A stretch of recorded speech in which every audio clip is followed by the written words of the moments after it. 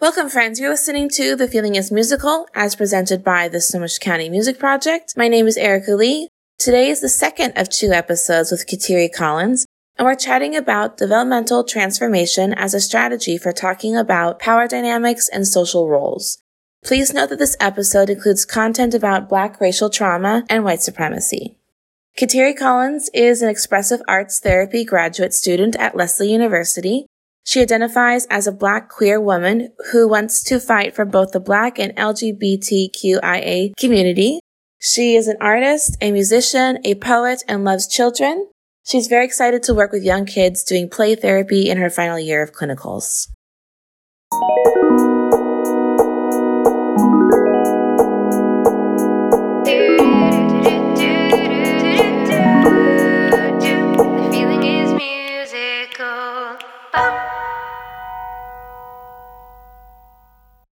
Something else that I wanted to talk about was in your review, you had mentioned a few different theories and models related to guarding against assimilation into white supremacy and developing resiliency within African American clients.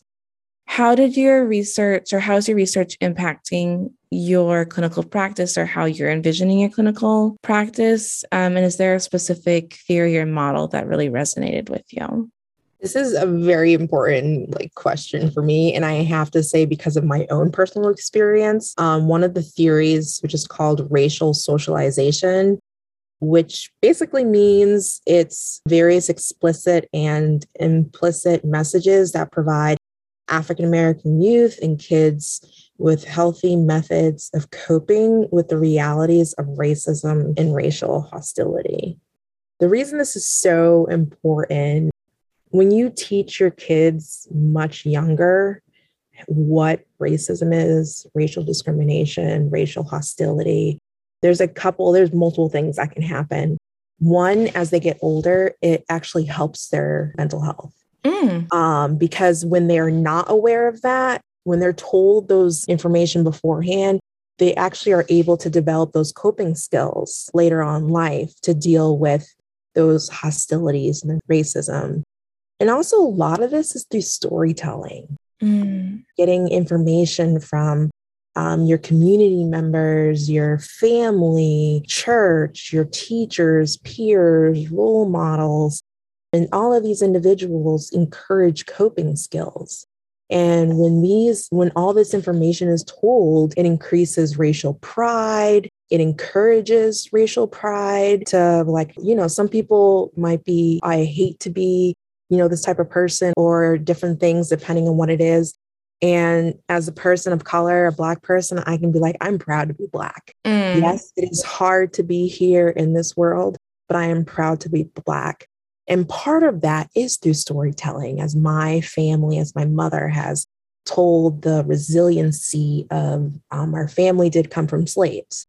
So telling the history of how our family survived slavery, how they got out of slavery, and, the generations of resiliency, and how the family has tried to create more opportunities for us, like being able to get education and housing. And so definitely that is so important.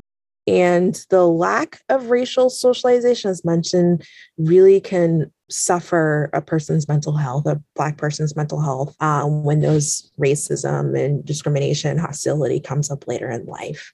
I also found this to be so, so important to teach these messages at such a young age, because it's something we're going to deal with regardless. Yeah. Even as a baby. I mean, unfortunately, it's going to happen. And so why not teach these messages at a young age? Why not allow these coping skills to be developed so that they are better able to handle these issues later on in life? And I can say for my own self that it has been helpful to hear those messages, to become prideful as being a Black person, and just having all of that information. And so it really does make a huge difference. Yeah. I think I remember reading in your thesis that, tying back to what we were saying earlier about how important it is that the white therapist or white clinician is acknowledging their social position and what they're bringing into the context of that relationship is also that, and correct me if I am saying this incorrectly, but I think I remember in your writing, you were saying that that also helps support the racial socialization, because if the person can feel like they can talk about it and it's not something that I think essentially boiled down to like some level of having to feel like it's a secret or like can't openly talk about it, then that would detract from or take away from the socialization. Is that an accurate understanding? Yeah, and it opens up your, I guess, your mind, your verbal ability to be like, well, and like you said, instead of hiding, because oftentimes in anything, when you feel that you can't vocalize internally, it really can destroy you when you have to keep secrets. And so when you're able to have that racial pride and being able to verbalize that, it really significantly helps your mental health, can help family members, the community, to kind of show that it's okay to be Black. It's okay to vocalize, racial trauma is going to happen. How can we all help each other to learn how to cope? It's unavoidable, unfortunately. Yeah. I have so many quotes from this. I was just writing down quotes like nonstop. But another one of the things is, I'll just read it, is one of the most oppressive tendencies that came out of Western therapeutic traditions is establishing Western standards as the norm, end of quote. And then in the following pages, you explain that the harm is caused by this, and then the labor that white creative arts therapists place on therapists of color to enact the change. And so then you started discussing developmental transformation as a strategy for beginning conversations about power dynamics and social roles. Can you share more about developmental transformation? Sure. So when we talk about developmental transformation, it's actually a technique that's under drama therapy. It allows for the possibility of race to be deconstructed. And the way this process is created is through the opportunity of opening a space that allows for power dynamics and social roles to be played out. So, and a lot of this is actually through body movements.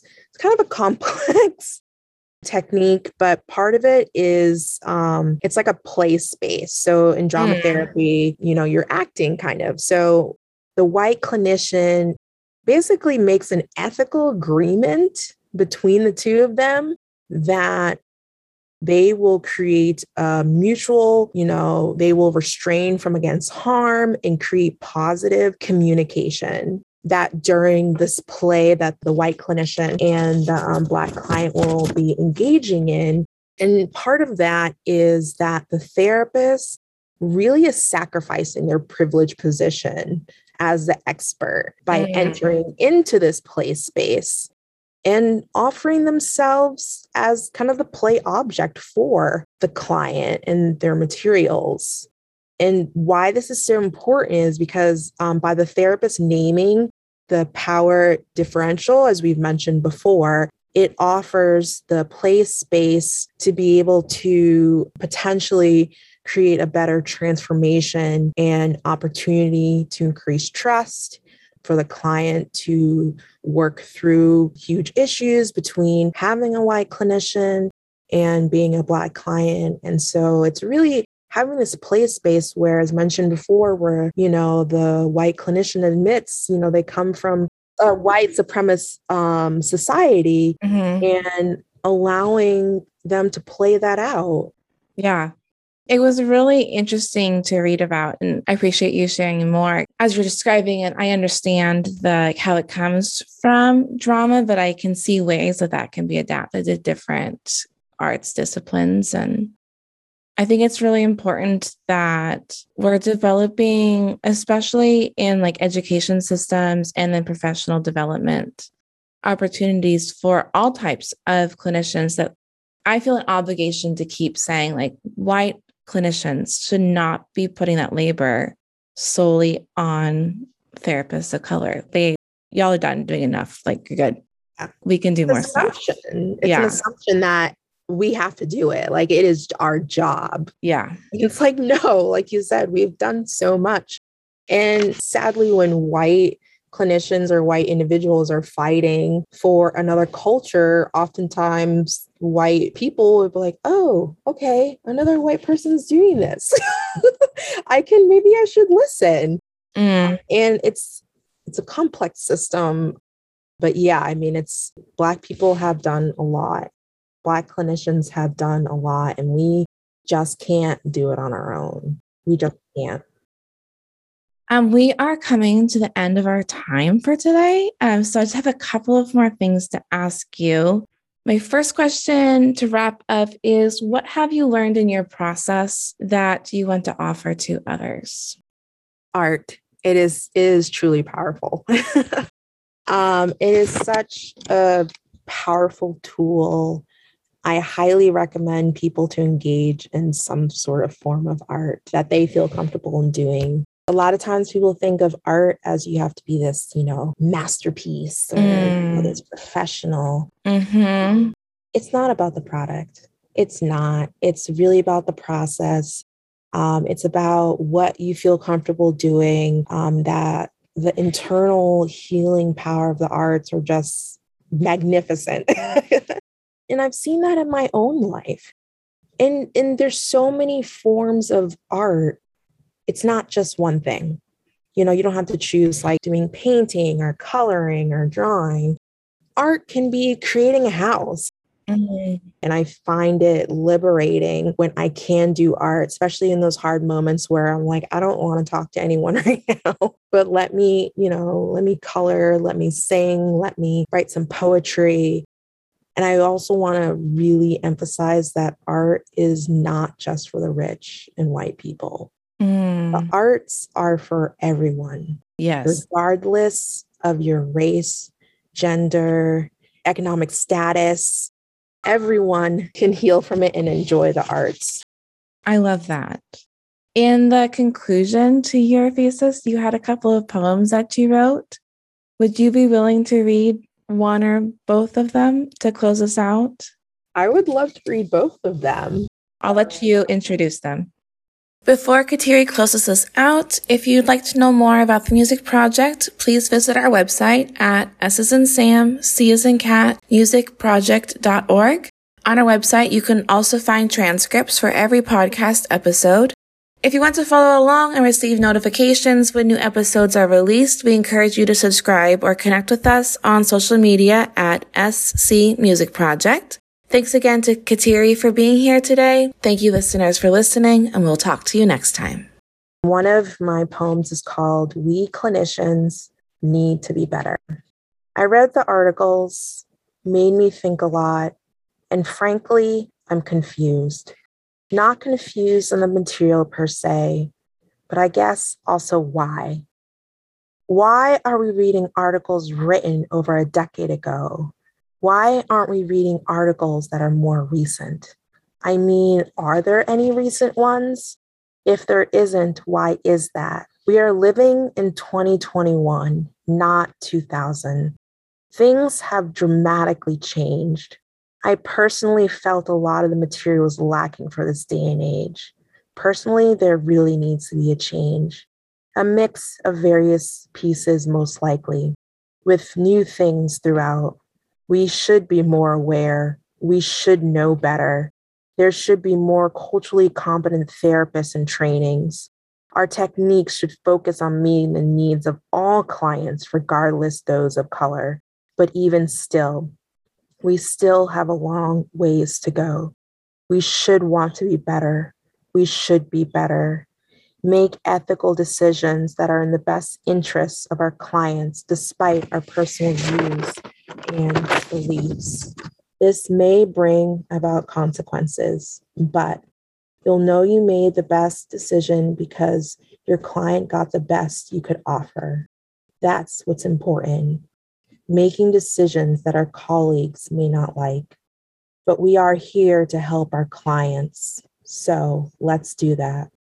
Culturally, and wholesomely, collectively and lovingly. All we can do is our best, and there is no one answer or perfect way. Take the steps to handle business and feel proud of the decisions you make. Yay. And the second one is really personal to my own life. It's called My People Bleed for Healing. The year is 2021. I am a Black, disabled woman in a world where so many hate me. My skin color, just being Black, angers many. I am hated without even being personally known. The racial trauma from the continuous hate is embedded in my mind, soul, and body. The trauma runs deep. The blood of my ancestors still haunt me. Why must I be filled with trauma just because I am Black? Why do I have to be hated so much? I can't get away from it.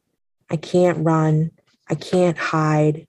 The trauma is continuous and follows me wherever I go. I don't always want to feel traumatized. I too want to heal. My people want and deserve to be healed. But how when the racial trauma is often a daily experience and all around us? Maybe we must get back to our roots to heal. We sang, we danced, we created to express our inner being and our Blackness as a whole, done in community, often intentional. It is clear. It is time to create like our ancestors created. It is time to come back as a community. Be intentional about recreating the arts that our ancestors once used to express who they were. Let us heal this entrenched racial trauma, heal our inner soul, heal our mind and body, create until we are free. Let us make our ancestors proud, create inner healing they could not do. I am proud to be Black, and I will allow myself to be free from this pain and suffering. Wow. Thank you so much, Kateri, for sharing. I just so appreciate your time and your effort and being here and sharing what you know with us. I felt honored that you asked me to come on here, so I really thank you.